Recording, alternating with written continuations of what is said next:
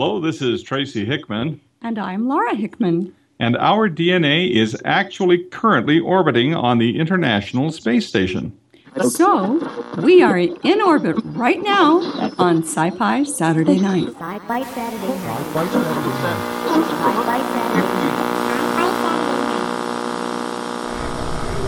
Night. We will begin a mass invasion. We'll tell your people to surrender now and avoid war. Don't think you get me so easily! It is now time for us to put Earth under our rule. It's your sacred duty to tell us the truth. Confess that you've been guilty of witchcraft. You expect me to believe that you can overrun the entire world? We cannot be defeated. We have never been defeated. That is the message. Yeah, they're dead. They're all messed up. Sci-Fi Saturday Night. From the Area 51 back alley fencing and Sea Coral Exhibition Hall, it's once again clickbait for the years. Welcome to TalkCast 402, this edition of Sci-Fi Saturday Night. Tonight, without having meaningful REM sleep for the past 8 days, I am your host, the guy, once again, passing on the flu shot, taking the whiskey shot, the Dome. Joining the TalkCast tonight, some of the gang in the Peabody Time Tunnel, sitting in the Sci-Fi Saturday Night Help Desk and Gaming Pavilion, it's our own taciturn technical trouble wrangler, Kriana.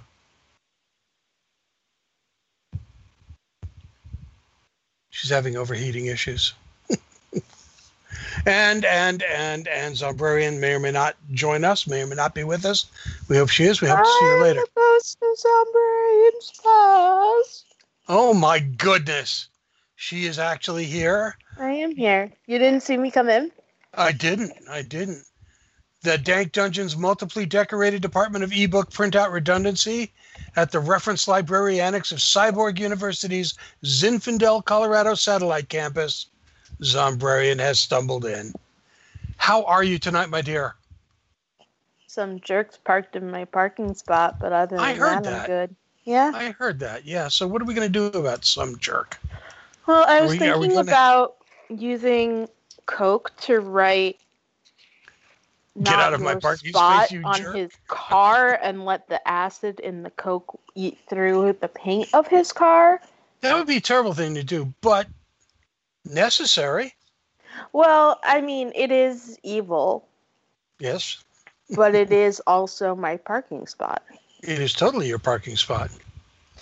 So I assume, you let management know and then they go, so? No, actually, they send a guy out and the guy comes in a tow truck and goes, "Is this it?" And I say, "Yes." And he says, "Okay." He takes it away and then I put my car where it belongs. Rock on. Good for you. Tuck it in and tuck it in nicely. Excellent. And happy day light number 3 when we're recording, light number 8 when this finally airs, of Hanukkah to our friends of the candle lighting persuasion and all that neat stuff. Actually, I didn't count. It may only be lighting day number 7 when this actually airs. I'm not sure anymore. Who knows? Somebody does. It's obviously not me. Well, we'll know on Saturday what night of Hanukkah it is. We will, but it will be too late to change things at that point. Yep. Because that's how we roll. So observant. One of the nice things about going to conventions is not the fact that for 2 days you can barely see and your entire body aches and you get really tired really easily and your legs hurt and you have to set up tables and break down tables. But you get to meet people, and that's kind of what the conventions are like for us. When we sit there. And at GraniteCon this year, this lovely young lady came up to me with her book and said, "Hi, I write." And I said, "Cool." And she's with us tonight. It's Kara Como. Kara, welcome to Sci-Fi Saturday Night. Hi, thanks for having me, actually. Appreciate it. That's a weird introduction, and I get that. But it's kind of weird how we met, because I was just kind of sitting there and talking to a bunch of people at the table. and you walked by, and next thing I know, we were deep in like young writer conversation. Oh yeah. That was actually the highlight of my day, was just actually talking to you and like talking about science fiction stuff. It was awesome. You're so nice, and I understand that may or may not be true, but that's okay. Hey. It was awesome. No, it was seriously exciting. I really enjoyed our talk, and it was actually really encouraging just to talk about it and just talk about like science fiction in general, not just about writing. It's really interesting to me to have a writer as young as you are with as many books currently out as you've got that have gotten some really terrific reviews. Yeah. Go ahead. That's just kind of, from my perspective, kind of really wonderful.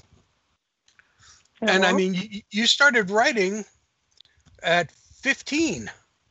15? Actually, it was 12. Yeah, I published when I was 15. My first 2 books. Wow. But who's counting, right? I think you need to be, because right now you've got some interesting stuff. Now, when you started writing at 12 and publishing at 15, you were writing a series of young adult mysteries called the Amber Oak Mysteries. Mm-hmm. So tell, first of all, where did this come from? When did you start figuring out that you needed to be a writer? Well, it initially began when I was in middle school, so I was around 12, and I was in a very small school where I was kind of the loner, so I was the one kid that everybody saw was a weirdo, and from that I was actually bullied, and I was bullied by the students, by the teachers, and I actually had no outlet. I felt like I really couldn't talk to anybody about it. So I found my love of writing through that, because in my mind, I couldn't change what was going on. I couldn't talk to anybody. So I'm like, well, I can't change what they're doing to me, but I can certainly write about it and find my own outlet. And that's how Amber Oak became. She was the one person that I couldn't actually be in real life. She was kind of like my alter ego. Mm-hmm. And the first 2 books, the Amber Oak Mysteries Volumes 1 and 2, were those short stories? Yeah, initially they were short stories. The Amber Oak Mysteries Volume 1 and the Adventures of the Young and Curious, my first 2 books, and they were short stories. As Amber Oak progressed, they became more like parts 1 and 2, so they became longer. And then Amber Oak and the Missing Link, Amber Oak and the Masters of Illusion, and was the Lost Journal of Erica Trainer part of that series as well? That was actually a completely different book. I took a break from the Amber Oak series. That was when I was in college. That book was the first time I wrote in first person. It was kind of like a test to see if I could really do first person point of view. And at that time I was in college, and it was based off of a situation I went through. My friends were going through some trouble, and I was not involved in the situation. I couldn't really help them.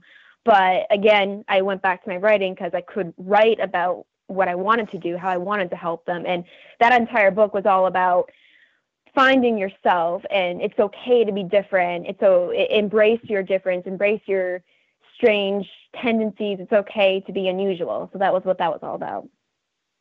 And then somewhere along the way, you took a real leap in tone and in tenor, and moved from mystery to sci-fi. Mm-hmm. How did that happen? Why did that happen? Well, why, how? Well, okay, so when I was younger, I grew up a lot in the sci-fi world. So my dad showed me Doctor Who. He showed me the original Doctor Who, and I fell in love with that concept of the sci-fi fantasy world. My parents tried to get me into Star Trek. I couldn't necessarily get into it as much as Doctor Who, but I saw a few episodes, and I really loved that concept. In fact, a lot of my older books, a lot of the original mysteries, had some sci-fi element to the stories. And when I was initially writing, I wasn't exactly sure where my voice was and what genre was for me specifically. And every time I thought about Amber Oak, I was like, it's not going the way I wanted it to go. And I was listening to the people around me who were telling me I needed to write it a certain way. And I'm like, it's not right. It's not me. I got to find who I am. And it was at that point, and this was after and the Lost Journal of Erica Trainer, where I decided that, I'm going to stop with writing Amber Oak. I'm going to put it down, and I'm going to reevaluate myself as a writer. I'm going to reevaluate what I want to be, who I want to be, and how I want to represent my writing.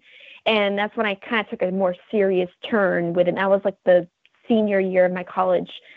And I decided to rewrite it. And my parents were really surprised. I mean, they were supportive, but they were very surprised that I took that leap. And I'm like, the more I was thinking about it, the more I looked into it, the more I realized it was going towards sci-fi. And I'm like, well, let's see where it goes. And it's interesting that as you progressed through high school and then going to college, you kind of outgrew the Amber Oak stylistic and characters. So you needed to essentially what you've done in your newest book, Memories of Chronosalis.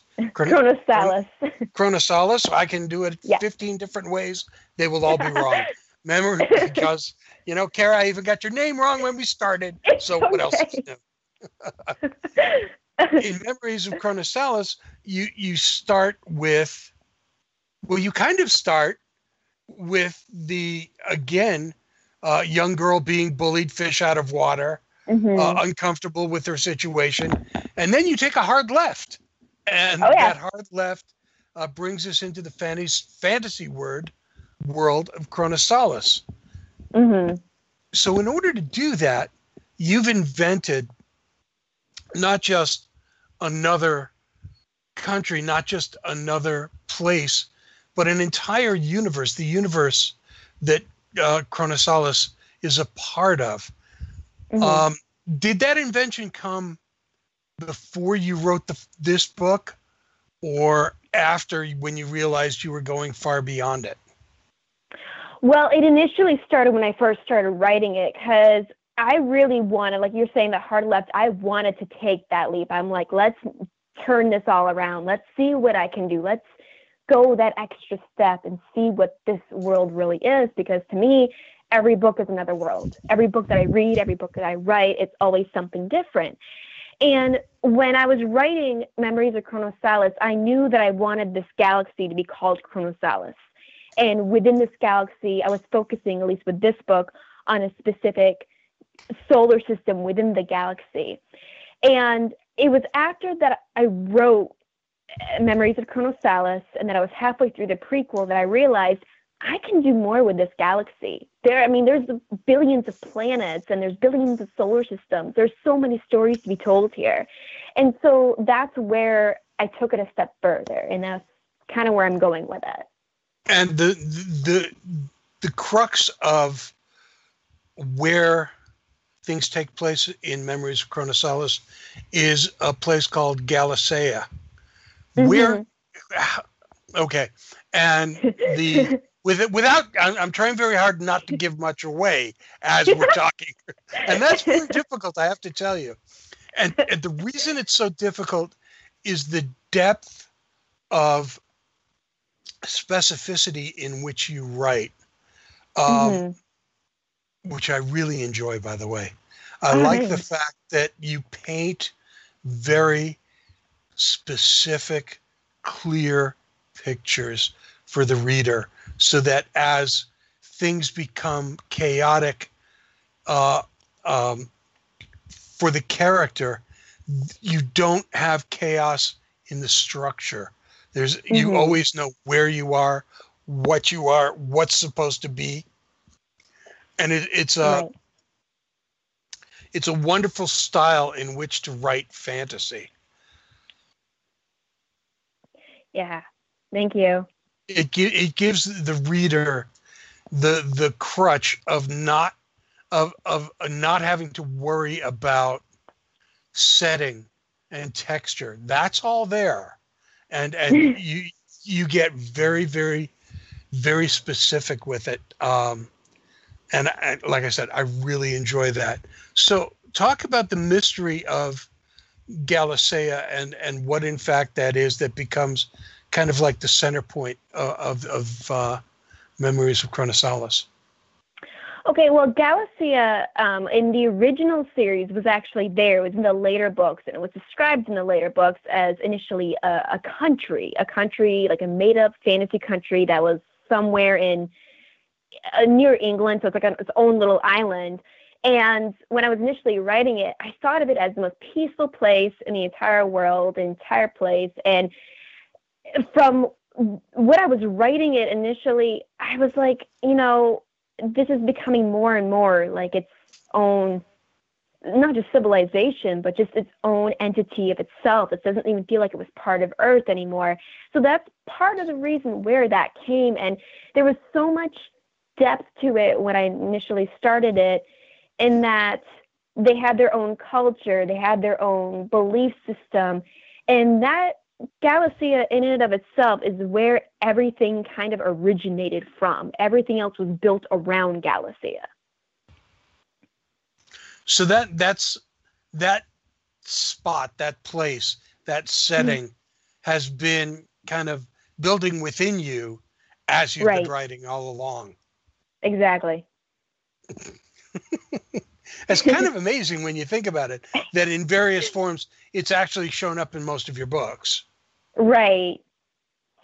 Yeah, it's been a process, and in a way, and in some ways, I feel like when it originally came about, I feel like that was more its outline in a sense. Looking back at my older books, it's kind of funny because I have to smile and be like, well, that's cute. That's how it started. And now look where it is. There's a galaxy. There's a bunch of planets. And here it is, its own planet, its own thing. And so it's kind of funny how that kind of came about. It kind of grew along with me. So now, as you begin, as your second book, which is actually the prequel to Memories of Chronosalis, is being edited for publication, you have kind of a design for this universe. So let's talk a little bit about that design and where we could expect to see this go in the next few volumes. Okay, well, galaxies grow. Whenever we see a galaxy, we see new planets, and we're always discovering new things. So in a way, I feel like this is more like taking the reader, and they're going to be space explorers in a sense when they're reading all these books and seeing all these new planets. And what I have in mind is for the next, I'm working, like I said, on a trilogy after the prequel, and that's going to take place in a whole different idea, different group of planets. And I'm working, each book is going to work on more and more planets. But what I'm trying to do at the same time is make it so that the reader can do crossovers with the characters of each book or each cluster of books, whatever it is that I'm writing.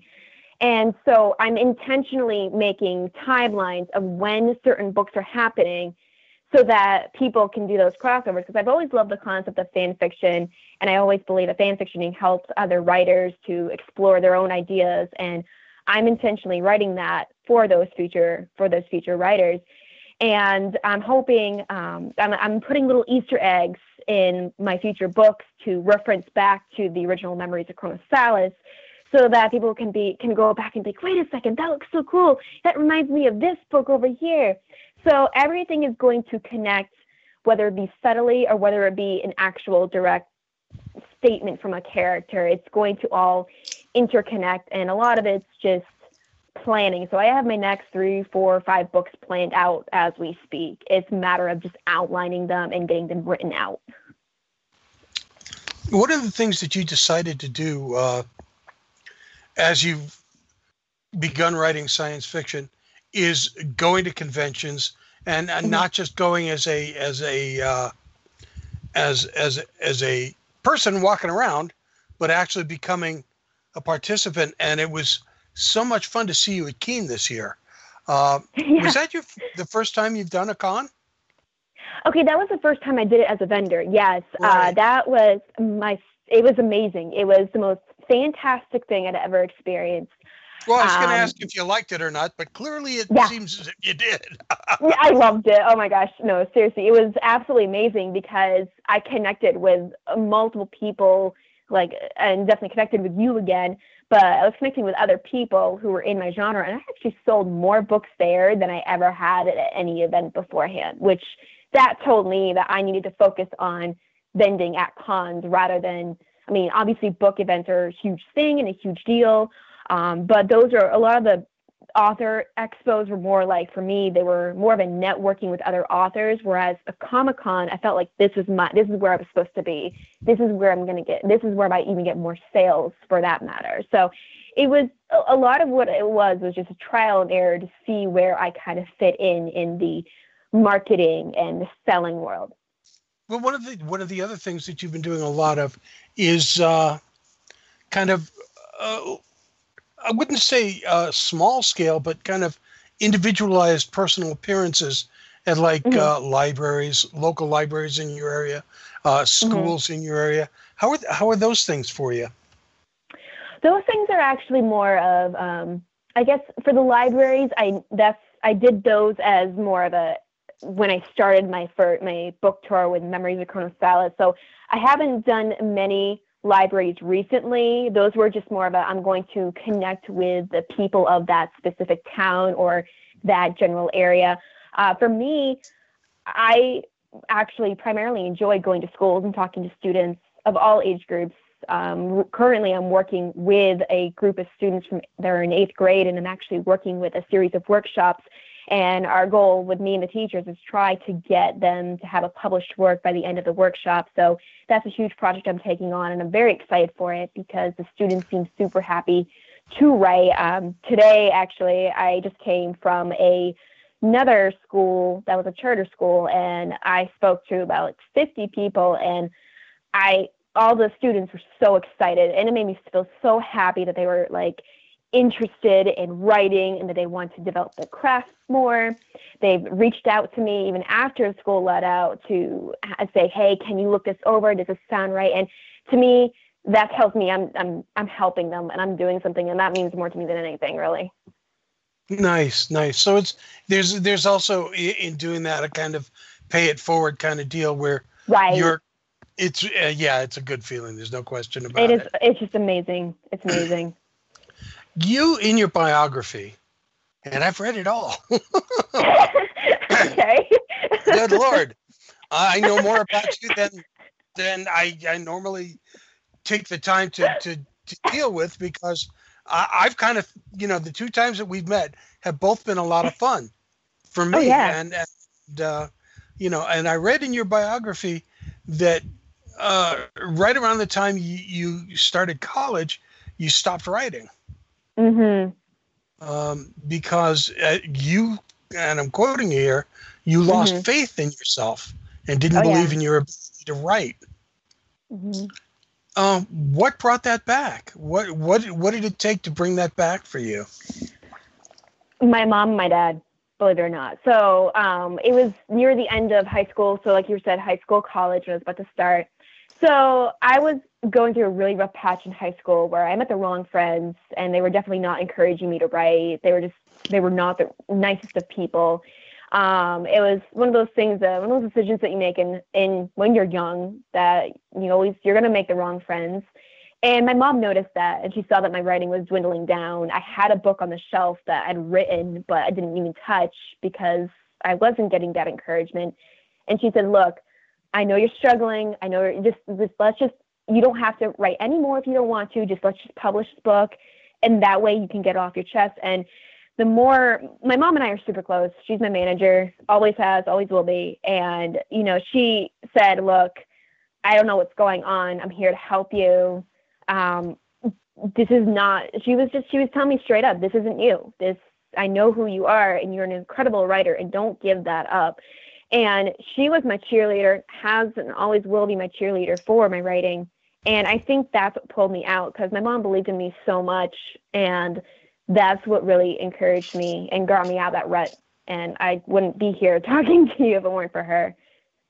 Yeah, it seems like over and over again, both in your bio and in other interviews that you've done, you make it a point to talk about your mother and your father being your biggest cheerleaders. Oh yeah, definitely. So most definitely. Everybody writes differently. Some writers are very structured and have to write a certain way at a certain time in a certain place. Other writers pop into a Starbucks and sit there with 5 or 6 cups of coffee on their laptop and do it in the middle of, and I don't know how they manage to write in situations like that, but they do. So what is the writing process for you like? Okay, well, confession, I am one of those people that would be in Starbucks with 5 or 6 cups of coffee. That's just me. That is somehow totally I'm not me. surprised by that. Totally unsurprised. So so here's how my brain works, and a lot of people don't understand it. There's only a few people in this world that do. My brain is so sporadic, and when I have an idea, it's either I sit down and write it, or I dwell on it for like days on end with a lot of cups of coffee. That's just there's no like in between. For me, I actually really, I don't know how to say it, patient would be the word. I'm patient with certain aspects of my writing, in that I listen to my characters, because I'm always I tell this to students that I talk to, I tell this to everybody that asks me this. It's like, I'm only a historian for fictional characters, and it's their story, not mine. And I learned that later on in life, and I realized that once I started listening to my characters, the story went so much better. And that's part of the reason why I'm not that structured person, and I don't write like at 9 o'clock in the morning every single day. And that's why I'm so sporadic, because sometimes my characters will talk to me. Sometimes they'll say, well, this is what happened in this way, or they'll change their mind and be like, you're writing it this way. And in a way, I kind of like that freedom, because it allows me to be more open-minded. And that's not to say that I don't have an outline. I always follow some kind of at least a loosely based outline, because it keeps me focused in that sense. But if there is something that changes within the story that I'm writing, that's why I have a pencil, so I can always erase and rewrite certain sections. I in the back of my mind, I can see you have discussions with your characters. Oh yeah, all the time, every single day. Most of the time it's when I'm in the car driving to and from places, but that's usually how it works. Just having those kinds of arguments where, you see a story going this way, and the character will literally say to you, "What are you, nuts? This is what happens." Oh yeah, exactly. That's literally verbatim what they say. At least 5 times a day. And in that respect, Memories of Chronosalis has some very, very strong, opinionated, well thought out characters.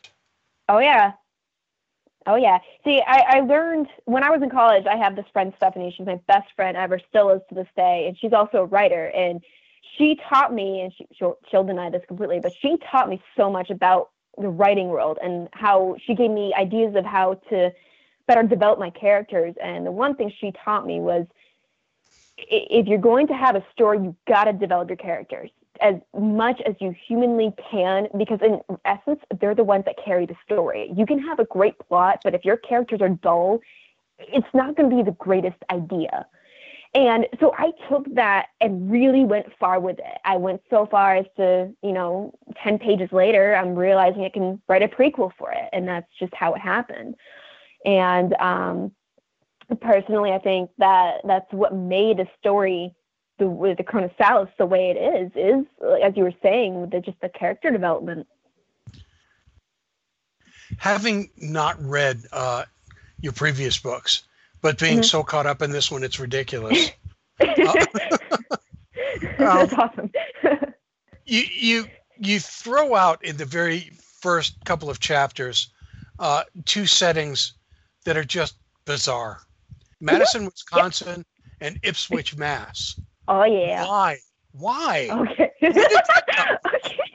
I mean, I'm sitting here and I'm going, why in the hell am I in Madison, Wisconsin, walking through Greenwood Sanatorium? Why? And I mean, I get the foreshadowing of what happens there. Why is it there? Okay. So there's a method to my madness, I promise. Okay.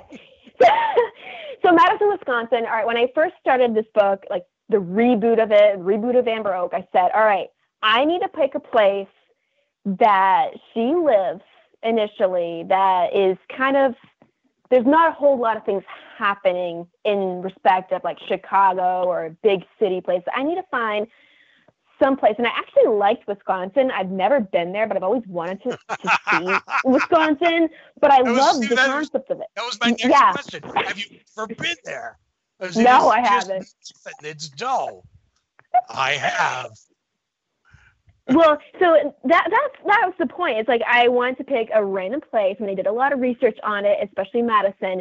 And Greenwood Sanatorium actually came from the original story of the series. See, when I rewrote the series, the Memories of Colonel Silas, and I wrote that, I had it in mind that I wanted to pick out certain elements from the original series just so that I can, people can look back and if they've read the books, be like, oh my gosh, I remember that.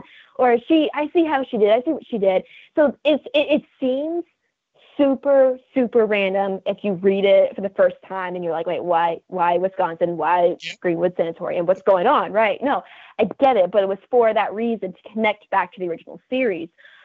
Ipswich, I have a major connection with it. My parents brought me to Ipswich, Massachusetts since I was a toddler. That's where they met, and my mom, they both lived there for quite some time. I have a family buried in one of the local cemeteries, so we kind of go back. We try to go back as often as we can. It's kind of became like a ritual thing for us to go back every year. We go to the clam box and we go and have some clams, go to Crane's Castle. And so it became to me like a second home. And a lot of the stories that I write, for some reason, my mind is always going back to Ipswich as that peaceful little historic town that is so quiet, but there's something going on with it because it's kind of a bit of air of mystery. And so that's why she went from Wisconsin to Ipswich, Mass. If you can't remember her name, you'll know her as the woman with the blue hair, but you need to start remembering her name. She's the author of Memories of Chronosalis. Her name is Kara Como. Kara, I can't thank you enough for joining us tonight. Oh, thank you so much. I really appreciate it. Next week on Sci-Fi Saturday Night, Eric Radvin will be joining us to talk about Crypt Zero and some of his other stuff. And then it's the holiday season, and we're off for a while. And I'm looking forward to some free time because Sci-Fi Saturday Night is the official podcast of Granite Con, Keen Comic Con, Plastic City Comic Con, booksandbooze.com, and comicarthouse.com. Visit Comic Art House for some of the best deals on original art from dozens of your favorite artists. If you're looking for a really great gift book for the coming holiday season, please take a look at Sci-Fi Saturday Night's anthology, My Peculiar Family, on Amazon and BarnesandNoble.com. The My Peculiar Family audiobook is now available on Audible, as I'm really not sure where else you could possibly find it. Our intro production was provided by Rob Watts. More of his amazing stuff can be found, including hot sauce, at robwattsonline.com. Our outro music, that beautiful stuff you're listening to right now, was provided by Lawrence Made Me Cry. Their stuff can be found on lawrencemademecry.com. A big hello to Joe Whitby. We love you, hon. Many thanks to the gang tonight. From the Peabody Time Tunnel, the sweetheart of the soundboard, Brianna, and woman of Port Sombrerian. Thank you so much, lady. This is Dome saying, Harry and Jeannie, shared pain is lessened, shared joy increased. Thus do we all refute entropy. Get well, Stacy. We miss you. Enjoy the chaos.